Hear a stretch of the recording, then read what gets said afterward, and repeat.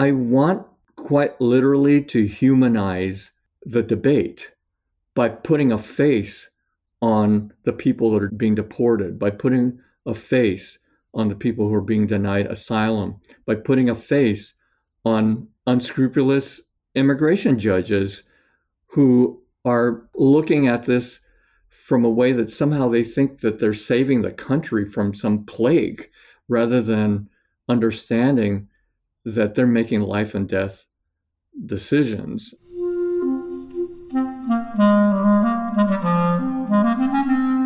Hello, this is the Great Battlefield Podcast. I'm Nathaniel G. Perlman. A great political battle is being fought right now between progressives and the forces of reaction on the other side. This show is about the political entrepreneurs and other progressive leaders who are finding new or improved ways to fight. My guest today is Bill Hing. Bill is a professor of law at the University of San Francisco and the founder of the Immigrant Legal Resource Center. His most recent book is called Humanizing Immigration. With the next Republican presidential nominee likely to focus on scaring us about immigrants, he is a timely guest. I asked Bill what brought him into immigration law and why he thinks we need to revamp and humanize our immigration system. He's an excellent person to hear from about these matters. You should listen. So, first my sponsor, then my interview with Bill Hing of USF.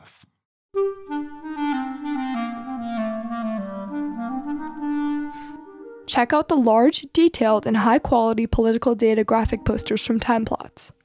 Our visual history of the American presidency, for example, lets you see the Clinton, Bush, Obama, and Trump presidencies in full context. Time Plots library includes visual histories of the United States House, the United States Senate, the Supreme Court, and the Democratic and Republican parties. Find them all at www.timeplots.com.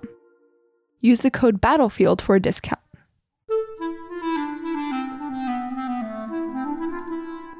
Bill, would you mind introducing yourself and giving me a quick biography?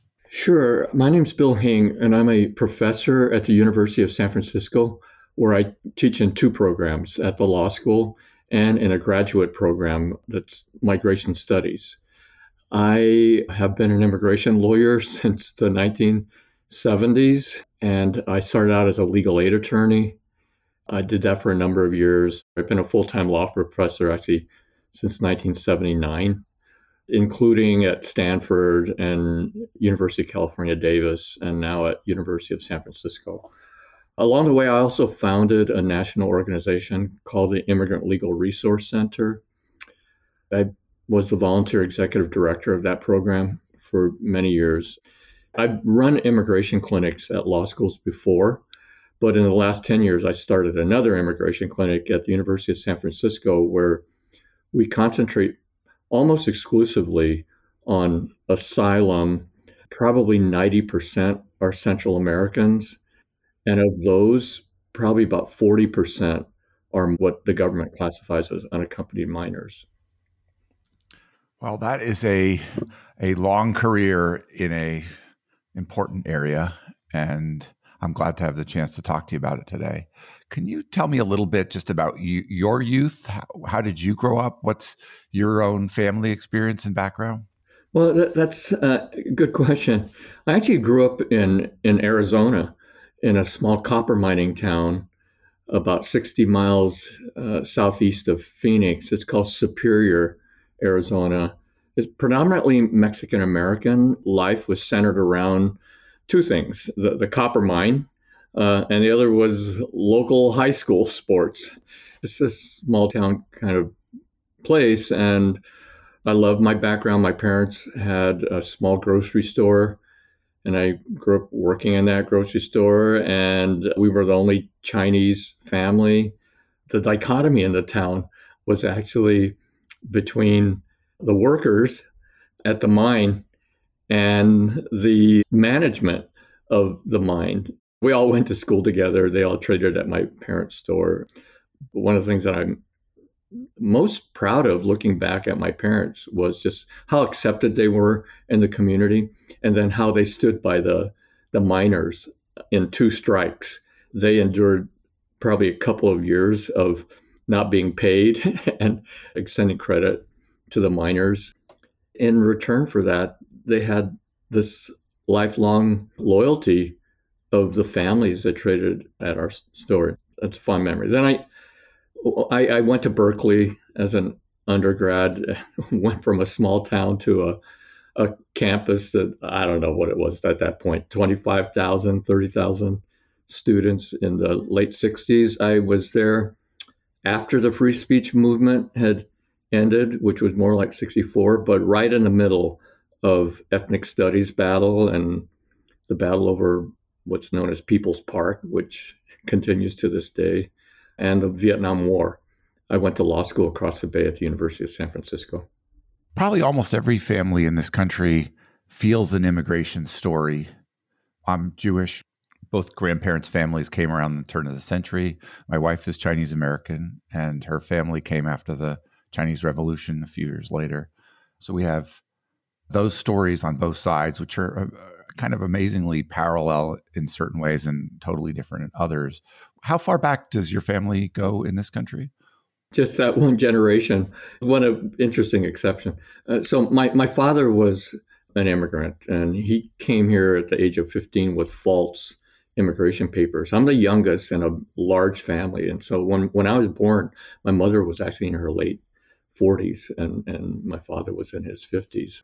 He came about 1915 or so with false immigration papers, which was very common for Chinese at that time because of the vestiges of the Chinese Exclusion Act. My mother, she was actually born in Scranton, Pennsylvania, believe it or not, in 1901.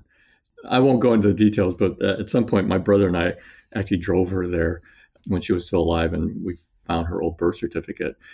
But she went back to China at the age of 3 and with her mother to care for her mother's mother. And so in that sense, she never really grew up in the United States. She came as the wife of my father in the 1920s. He went back to China and married her. They were the first generation in terms of immigrants. When you were in college and in law school, were you thinking about immigration and law as a career? When did you focus in on that? When I was in law school, I really fell in love with volunteering at a legal aid office that was in the heart, well, not exactly the heart, but it was in near Chinatown. This doesn't mean anything to people who are not San Francisco, but it was on the corner of Broadway and Columbus, which kind of separated the Italian town at that time from Chinatown. I really fell in love working and volunteering at that office, primarily doing housing, representing tenants, low-income tenants. That's what I actually wanted to do when I graduated from law school, was to work at that office doing landlord-tenant work. But the only opening that was available was an immigration job. And they said, we really want you at this office. Will you take this job? And the guy that's leaving will train you. It's not a romantic story about my family's immigration struggle. And in fact, both of my parents were detained on Angel Island. I could say that was the reason. It, of course, validated my interest in immigration. But the truth, it was the only job opening at that legal aid office. And of course, I've loved being in that field since then. There's something about almost any occupation where if you dig into it and you take it seriously and you develop expertise, you're going to find it to be interesting and you're going to want to keep running in that direction. Absolutely. And I'll tell you, it was such a gratifying job working in that office. Clients were very, very gracious and thankful, and you'd run into them walking around during lunchtime kind of thing. They would bring you food at the office, again, just to extend gratitude. And because I could speak a little bit of Spanish growing up back in my hometown, I actually was also assigned to represent Spanish-speaking clients in what was called the Mission Street office in San Francisco, which was on the other side of town. Primarily at that time it was Mexican American. Now, of course, it's much more diverse in terms of Central Americans as well. I was the only legal aid immigration attorney in Northern California for several years. And so I got I got an ulcer, but I also had like a caseload of 250 clients from all over Northern California. I would get calls from the UFW down in the Salinas area to say, and this is ironic, I would get calls from the United Farm Workers saying, hey, there's a bunch of our undocumented brothers and cousins that were arrested yesterday by the Border Patrol. Will you represent them in their deportation hearings? And of course I did. And I said, well, how did they get arrested? And I said, well, because we called the Border Patrol to arrest them because they're undocumented and they're basically breaking our strike by working. And the UFW will admit this, that one day they would be on strike and they would call La Migra to come and pick up people, and a lot of them with their friends and relatives that were undocumented that were working. I learned a lot. This is a generalization, but most of my deportation clients were Spanish speakers, with the exception of some Chinese gang members that were also being deported. And then most of my visa work was for Chinese trying to reunite with their long lost siblings and relatives that were still in China or Hong Kong. Is there something in you that is like rooting for the underdog? I love being an immigration attorney, and this is part of the heart of my book. The whole system, the immigration system, the laws, even the characters, the immigration judges and the investigators, they're awful people, many of them, not all. I mean, I've met Border Patrol officers who have taken money out of their wallets and bought food for people, don't get me wrong, but I've come across some very evil figures. And so it's not difficult for me to root for immigrants against the institution of immigration personnel and also the law that I think is fundamentally racist. But yeah, I mean, if you're talking about other fields as well, I helped to get in place pro-tenant laws in San Francisco and sanctuary ordinances to kind of restrict what the police can do. It's easy for me to identify with those that some people would call disadvantaged. I call just kind of subordinated by phenomena that are often beyond the control of the people. I was attracted to your book by the title, Humanizing Immigration, because it seems like it's so easy to lose that when you try to do things with humans at scale and when politics gets involved, because you hit each other with a hammer in politics, and the judgment about a particular person's case might really come down to a balance of equities, whether we want somebody in this country or not in particular cases. But could you characterize broadly our immigration system? My sense is, from a little bit afar, although I've sponsored employees and stuff and had friends that have gone through it, it seems like it's awfully slow. It seems like it has a lot of scandal with children and others being kept on the border in terrible private prison type housing. And it seems also politically intractable. We can't get to reform that would put people on the right footing.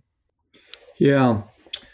So, first of all, the first remarks in your question about weighing equities and looking at individuals and who deserves to be here and not, and what are the favorable factors, that's something that I wish that most decision makers would do when they're making these decisions, is to really look at the totality of the circumstances and who this individual is, and to weigh the equities and the pros and cons.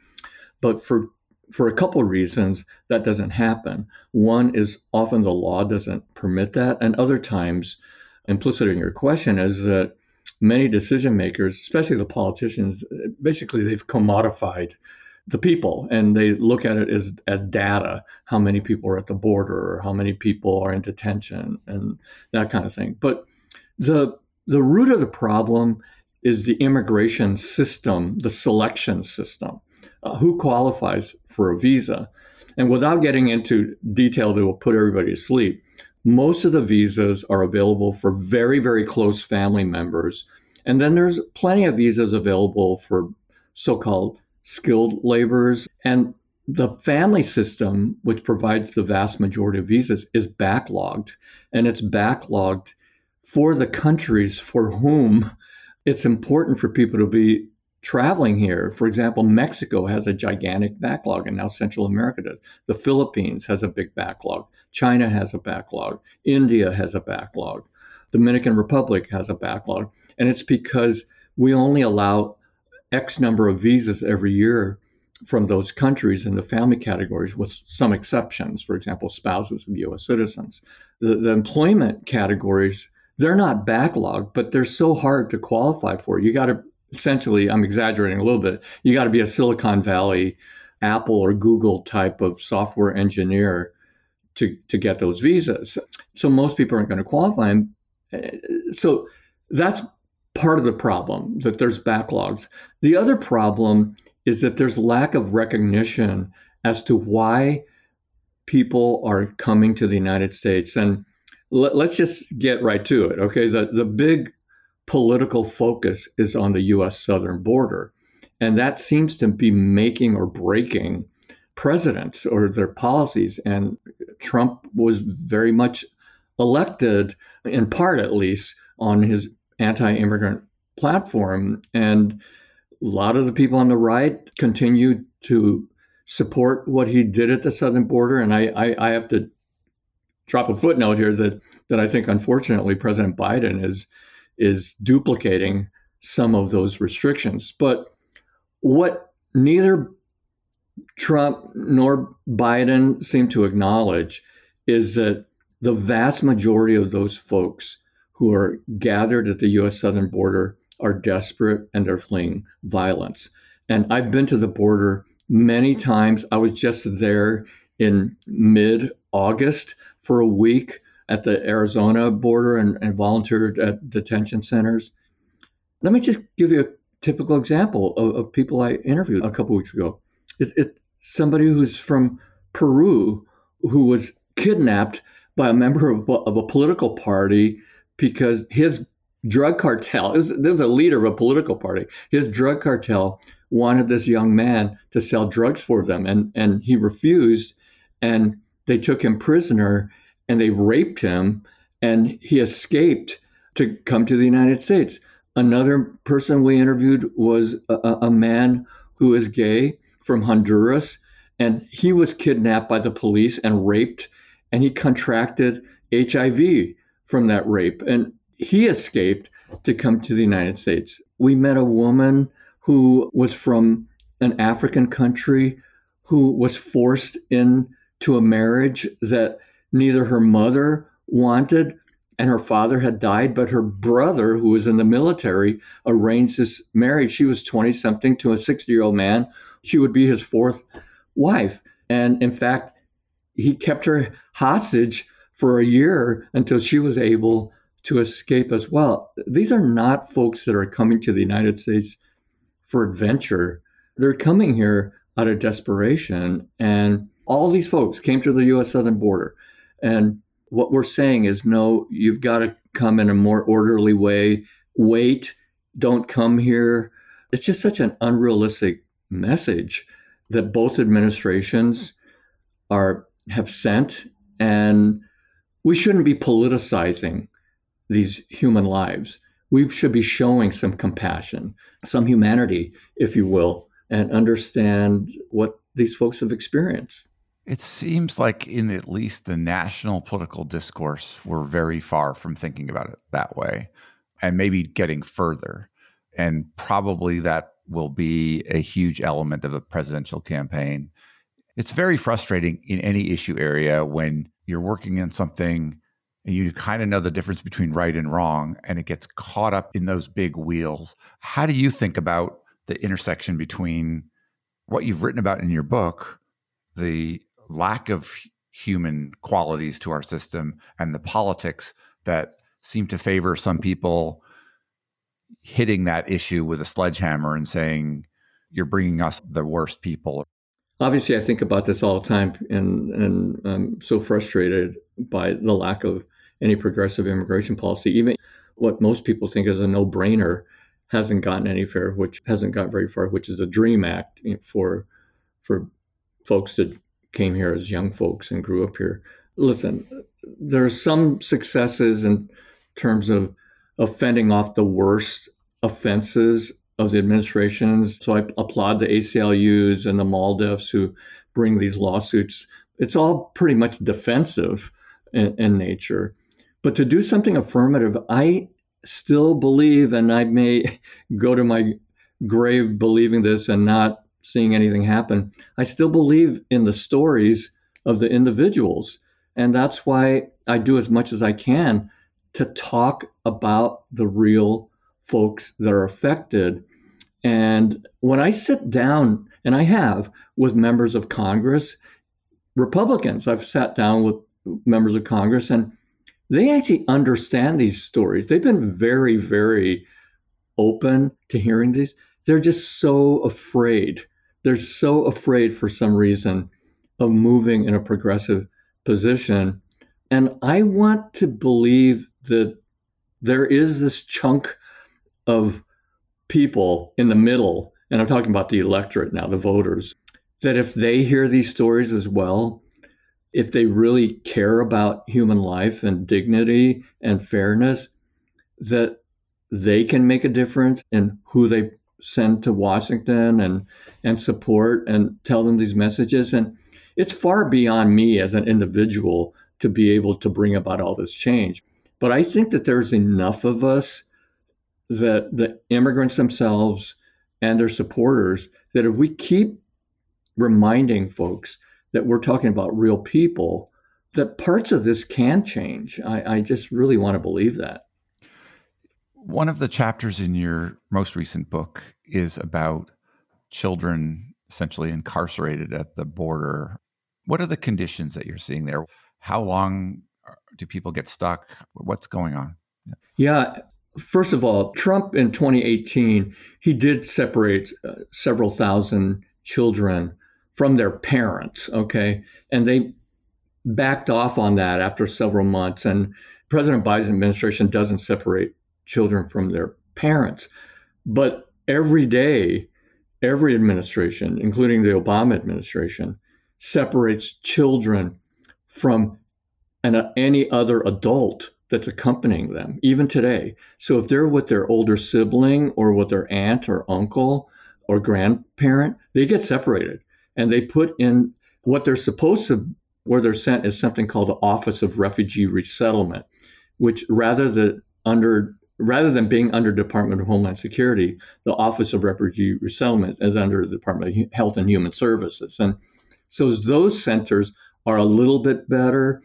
They're not perfect, but they're a little bit better. And their primary purpose is to reunite those children with a responsible adult in the United States. And so the period of incarceration there usually is weeks, not months, although it can be.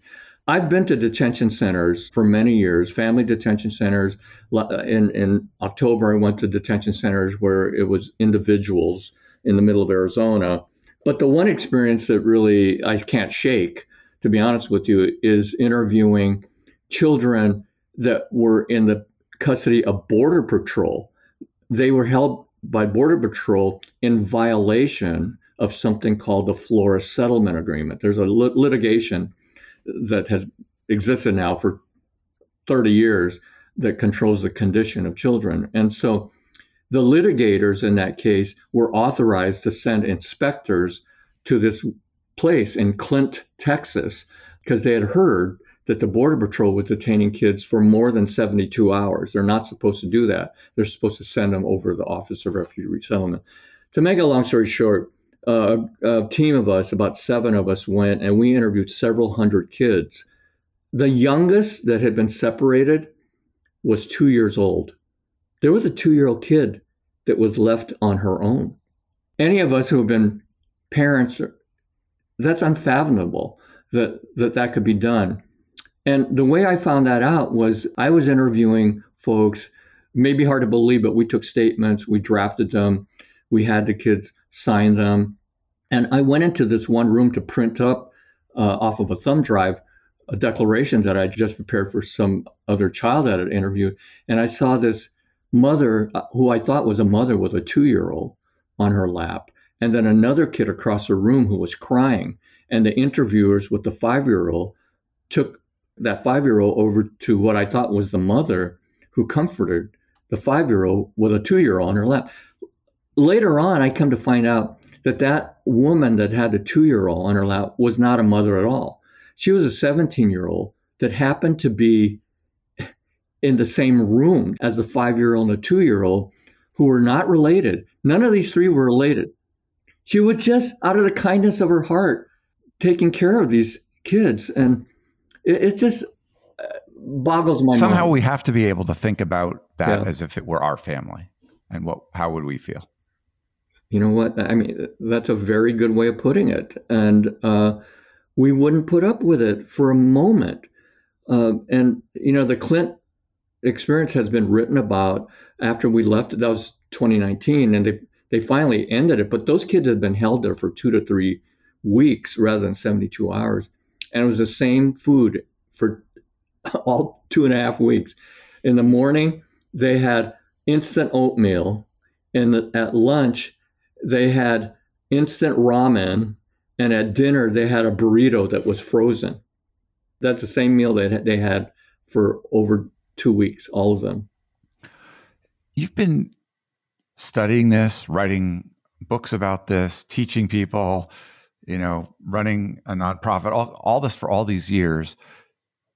What keeps you in it? It's got to be awfully frustrating to see stuff that turns your stomach sometimes and to keep up the fight. It would not be easy for me to step back. I'll be honest with you. And I'm glad you didn't ask me the question that I really hate, which is, when are you going to retire?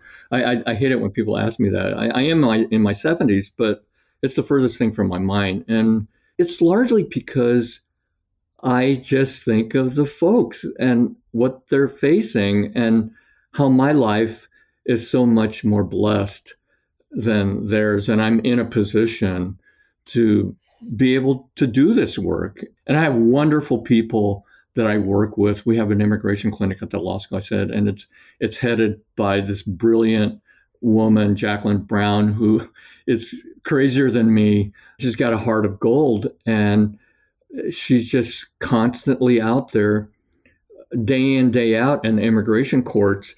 I hardly ever go to court anymore. I'm teaching, and I go maybe once a year. She's there several times a month, as are the attorneys.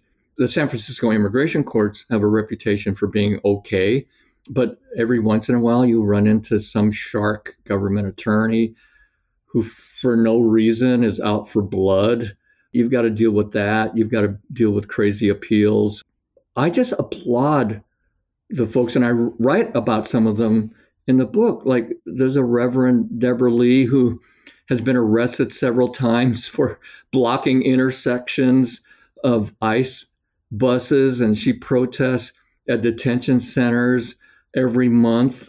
How can I retire or step back when community organizers and others are out there day in, day out, and I have the luxury of teaching and writing about it and financially supporting or raising money for the folks that are in the battle at the front line? What would you say to a young man or woman, say just out of college, thinking about law school, thinking about, is immigration law an area that I want to go into?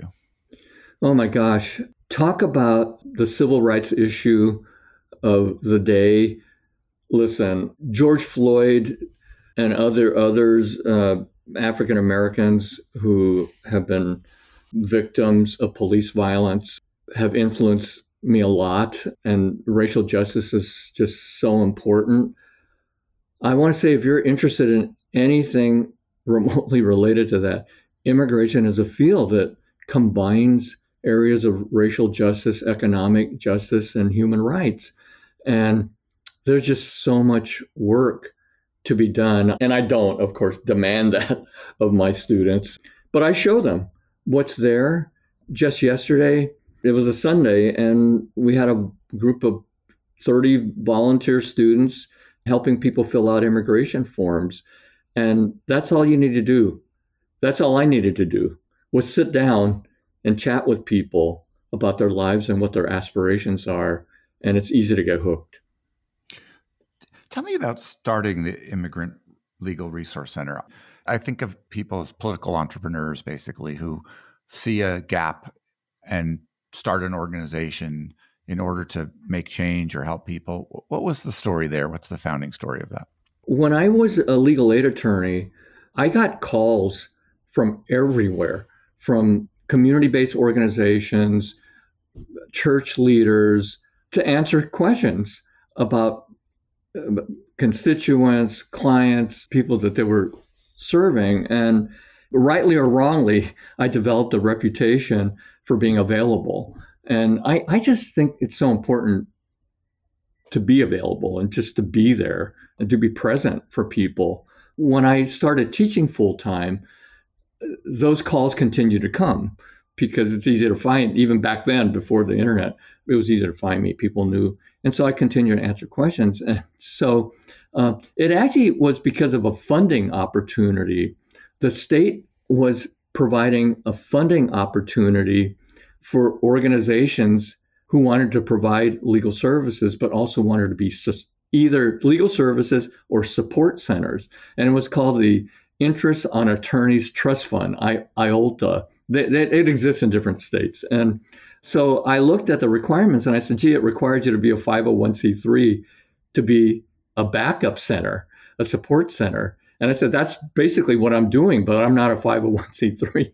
And so it's very easy to do that. And so I did my incorporation papers and I got funding from the state to do what I'd been doing. And it enabled me to hire an attorney, and one thing led to another. And so basically the start of the Immigrant Legal Resource Center was to be a support center. And it just so sorely needed, not only throughout California, but we also provide national support work as well. What's the sort of arc of that been since you founded it? Has it gotten larger? Does it employ more people? Does it do more things? What's transpired? The Immigrant Legal Resource Center began in the late 1970s, and I volunteered as executive director for about 20 years. At that time, there were probably about 8 or 10 staff people. Now there's over 50 to 60 staff people. And at core, the main thing that it does is provide training, materials, answer questions for pro bono attorneys and nonprofit organizations that are helping low-income non-citizens. But over the years, we've recognized, for example, that we have a need to be in Washington, D.C. to help move along policy where the opportunity exists. We've been disappointed that there's been no major national legislation that's been good. But except for the Trump administration, the administrations going back to George Bush when we started in DC, they've been open to discussions about how to make things better in terms of executive action, different policies, in terms of procedures to facilitate better service. There's been some progress there, even in the Biden administration as well. And then we've also come to realize that Texas is ground zero in a lot of the state-led anti-immigrant movement. And Governor Abbott and many of the Republicans in Texas have tried to make life very miserable for non-citizens in the state. Operation Lone Star, for example, has set up a system where even before the Border Patrol often encounters somebody who is believed to be undocumented, the state enforcement authorities, they will arrest people at the border and charge them with trespass.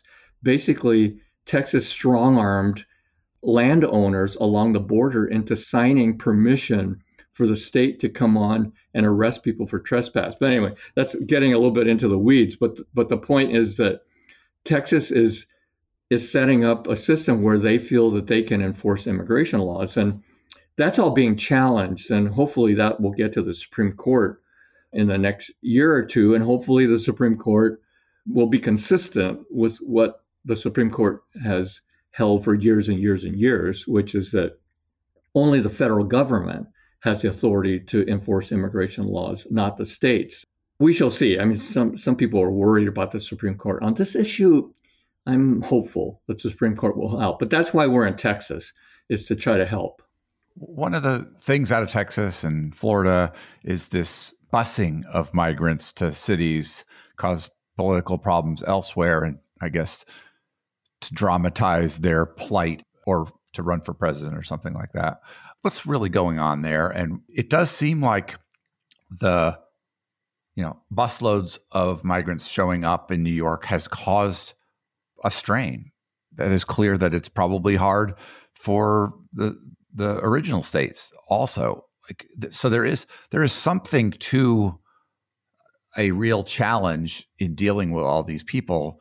Do you see that, and what do you propose that we do about it? Yeah, I do think that New York and DC and I guess Los Angeles is another place that buses have been sent, and Martha's Vineyard, of course. I think that the federal government should provide resources to those cities. Now, New York got exacerbated just because there were so many buses sent there. The problem is that is not the intended destination for many of the folks that were bused there, and they were misled, right? And so there is a way of, when we meet with people at the border, the vast majority have an intended destination. They have phone numbers of friends and relatives that are ready to receive them. And so the folks that we're talking about would be distributed much more broadly across the United States if folks were just allowed to go where they wanted to go. But I agree with you that the cities in states like California, Arizona, Texas, they do need resources. There's no denying that. And I think the federal government should provide that. And then ultimately, the destinations, if there are large numbers that end up in places like Chicago and Manhattan, then yeah, we should be providing resources to those cities. And maybe it sounds like helping move those people where they are trying to go. Absolutely. Yeah. There are just so many that I know who landed in New York because I work with some of the folks that greet them. And yeah, New York was not their final destination. They actually wanted to go to St. Louis or places like that. Yeah. If you could wave the wand and start again with an immigration system, what would you do? Well, the first thing I do is that I understand that it shouldn't be limitless. I understand that. But when it comes to straight immigrants, there ought to be a first come, first served system. We can come up with a number. And quite honestly, if you look at the history of immigration to the United States, straight immigration, we've been able to accept 1 million people a year quite easily. This first come, first served system was not my idea. That was actually John Kennedy's idea that he tried to advance. And that would have been what I think would have been implemented had he been president. What got implemented instead was a per country thing. But then the other category of folks that I'm very, very concerned with that I deal with day to day are the asylum seekers. I'm not talking about them. For those folks who make a claim for asylum, I actually think we should give them the benefit of the doubt. I had the privilege of being co-counsel in a case called Cardoso Fonseca in the 1980s that reached the Supreme Court. And in that case, in a 6-3 opinion that included Scalia, they agreed that we should be giving the benefit of the doubt to asylum seekers. They said that a 1 in 10 chance of being persecuted, 10%, is sufficient to satisfy the burden of proof for asylum. Immigration judges have found ways to get around that holding by saying, oh, we don't quite believe that person, kind of thing. That's a big area that I would change. I would give the benefit of the doubt, much the way we give the benefit of the doubt we're supposed to in a criminal case. If there's a reasonable doubt, you find somebody not guilty, right? Well, to me, the same thing, unless there's beyond a reasonable doubt that the person's not going to be persecuted, we should grant them asylum. So you've talked there about basically legal immigration, people who could come in, whether it's first come, first serve, or by country to a quota, and people getting asylum, maybe not to a quota. We have a situation where we have, over 10 million people who are undocumented and other people coming in and out sometimes. What are we do with that category? Well, I write about an example of that in my book. A man whose pseudonym I use, Antonio Sanchez. He's somebody that I represented who had lived here for 25 years, no criminal problem, 2 lovely U.S. citizen children, one who was about to graduate from Berkeley at the time that he was deported. This is a challenge that I put forward to anyone to read that chapter about Antonio Sanchez and explain to me why that man should have been deported, which he ultimately was. He was deported because the Board of Immigration Appeals basically held, well, my gosh, if we grant him permission to stay, we have to let everybody stay. Well, yeah, that's my point. We should be allowing people who have lived here for much of their life, not most of their lives, after a reasonable period of time, 10, 15, 20 years, let them stay here because they're productive. They have family, they're working, they're members of the PTA, they're soccer coaches, they're active in their churches. There's no reason to deport individuals like him. So yeah, I'm advocating for a broad legalization program. And I lived through that in the 1980s when Ronald Reagan was president and he signed the 1986 Immigration Reform and Control Act. We were hoping that more people would come forward. In the end, it was really only 3 million. And one of the reasons not more came forward because the cutoff date was that you had to have lived here for 5 years, and automatically there were people that were not eligible. But study after study has shown that 3 million that were granted legalization, they all became productive. They have lower criminal rates than anyone else, and their children had this phenomenally low public assistance rate, way less than average Americans. And so legalization of non-citizens who have lived here for many years should be granted. There's a appreciable, maybe 50-50, hope not, chance that Trump will come back as president. One of the things that he will definitely tackle is, they worked on immigration throughout the first term. They didn't come in, I don't think, really knowing how to press all the levers or make all the changes. There's a lot of talk about politicizing the bureaucracy much deeper. What do you foresee if he comes in and we have him for 4 years compared to what we would get if we have more Biden? Yeah, I think that he had some very smart people in the end working for him on immigration issues. He knew to constantly be saying, I'm doing such and such for purposes of national security. That's why he ended up getting away with a lot of what he did at the border.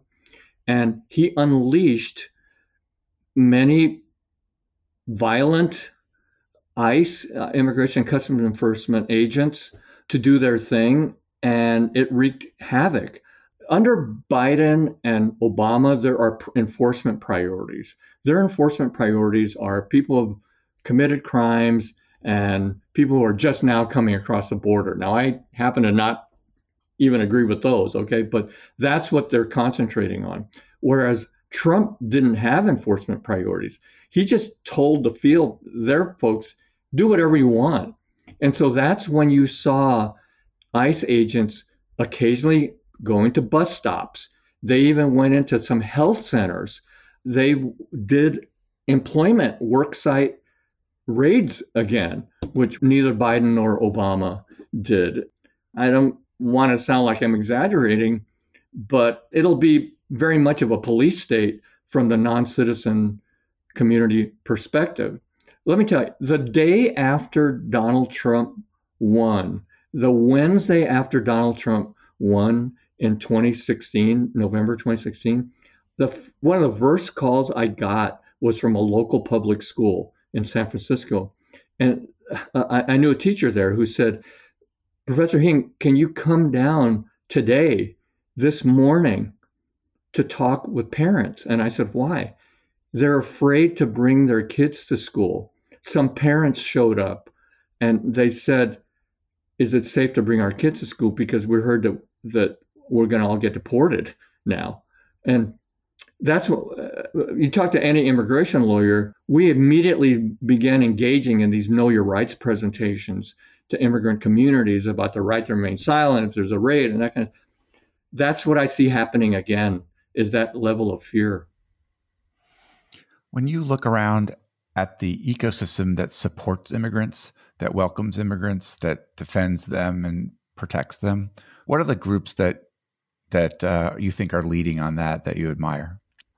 Well, I really do admire, of course, the big ones. I admire ACLU and MALDIP because they're taking on some of the bigger changes. You have to go to court, unfortunately, that the administrations aren't helping us solve the problem behind the scenes. But honestly, the groups that I admire most are the grassroots organizations that are dealing with the communities day in, day out, that they're providing food, that they're providing information, that they're trying to find legal services, assistance for people who have a route to legal immigration status, but they don't have the money to pay for the legal services fees. And like I said, I'm lucky that I work with a staff of immigration attorneys headed by a brilliant, completely energetic leader in Jacqueline Brown, who they're fearless and they understand that they got to have some balance in their life, but they also understand that there's so much work to be done that it's about rolling up your sleeves and helping folks who need the help. You've written a lot of books that have to do with deportation and related things. What occasioned you to write this particular one about humanizing immigration? What were you hoping to accomplish, and what would you like people to know about it that might encourage them to read it? You're right. I've written a lot about the problem with laws, and I think the misinterpretation of laws and the misuse of laws, and including doing things in the name of national security. But I decided that I need to tell more about the human stories of folks that I've represented and that others have represented. They're not all my stories. They're stories of other attorneys, but also other just human beings that are helping in the cause.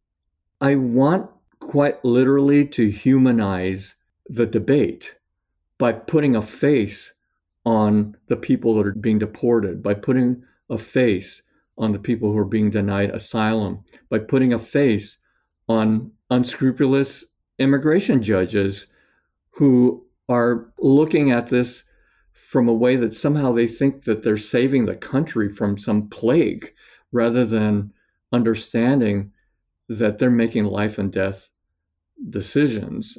And so I want people to hear these stories and see what I've highlighted so that they can see the light that will lead them toward a more compassionate vision of how we should treat our brothers and sisters who are from other countries that are, quite frankly, except for Native Americans, except for the slaves who were brought here, the folks that are trying to get into the country or have lived here for generations and don't have papers are just like ourselves or our parents or our grandparents. I'm 58, so I'm likely to read this in book form. I wonder if you've thought about or are taking these stories and producing them in a YouTube or TikTok or digital way that might allow them to spread more widely, that help people understand this, that are younger, that don't pick up information the same way that the older folks do, unfortunately? I'll take that as an interesting and very enticing suggestion. I have not thought of that. Okay. I like that idea a lot. The blessing of being on a university campus, the students that are attracted to me are self-selected, to be honest with you. And I think that they would help me do what you're describing, and probably in a very effective way. Thank you very much for that suggestion. I love it. Is there anything else I should ask you that I didn't? No, I think we're okay. Okay. But thank you. I really appreciate it, Nathaniel. Yeah. Thank you.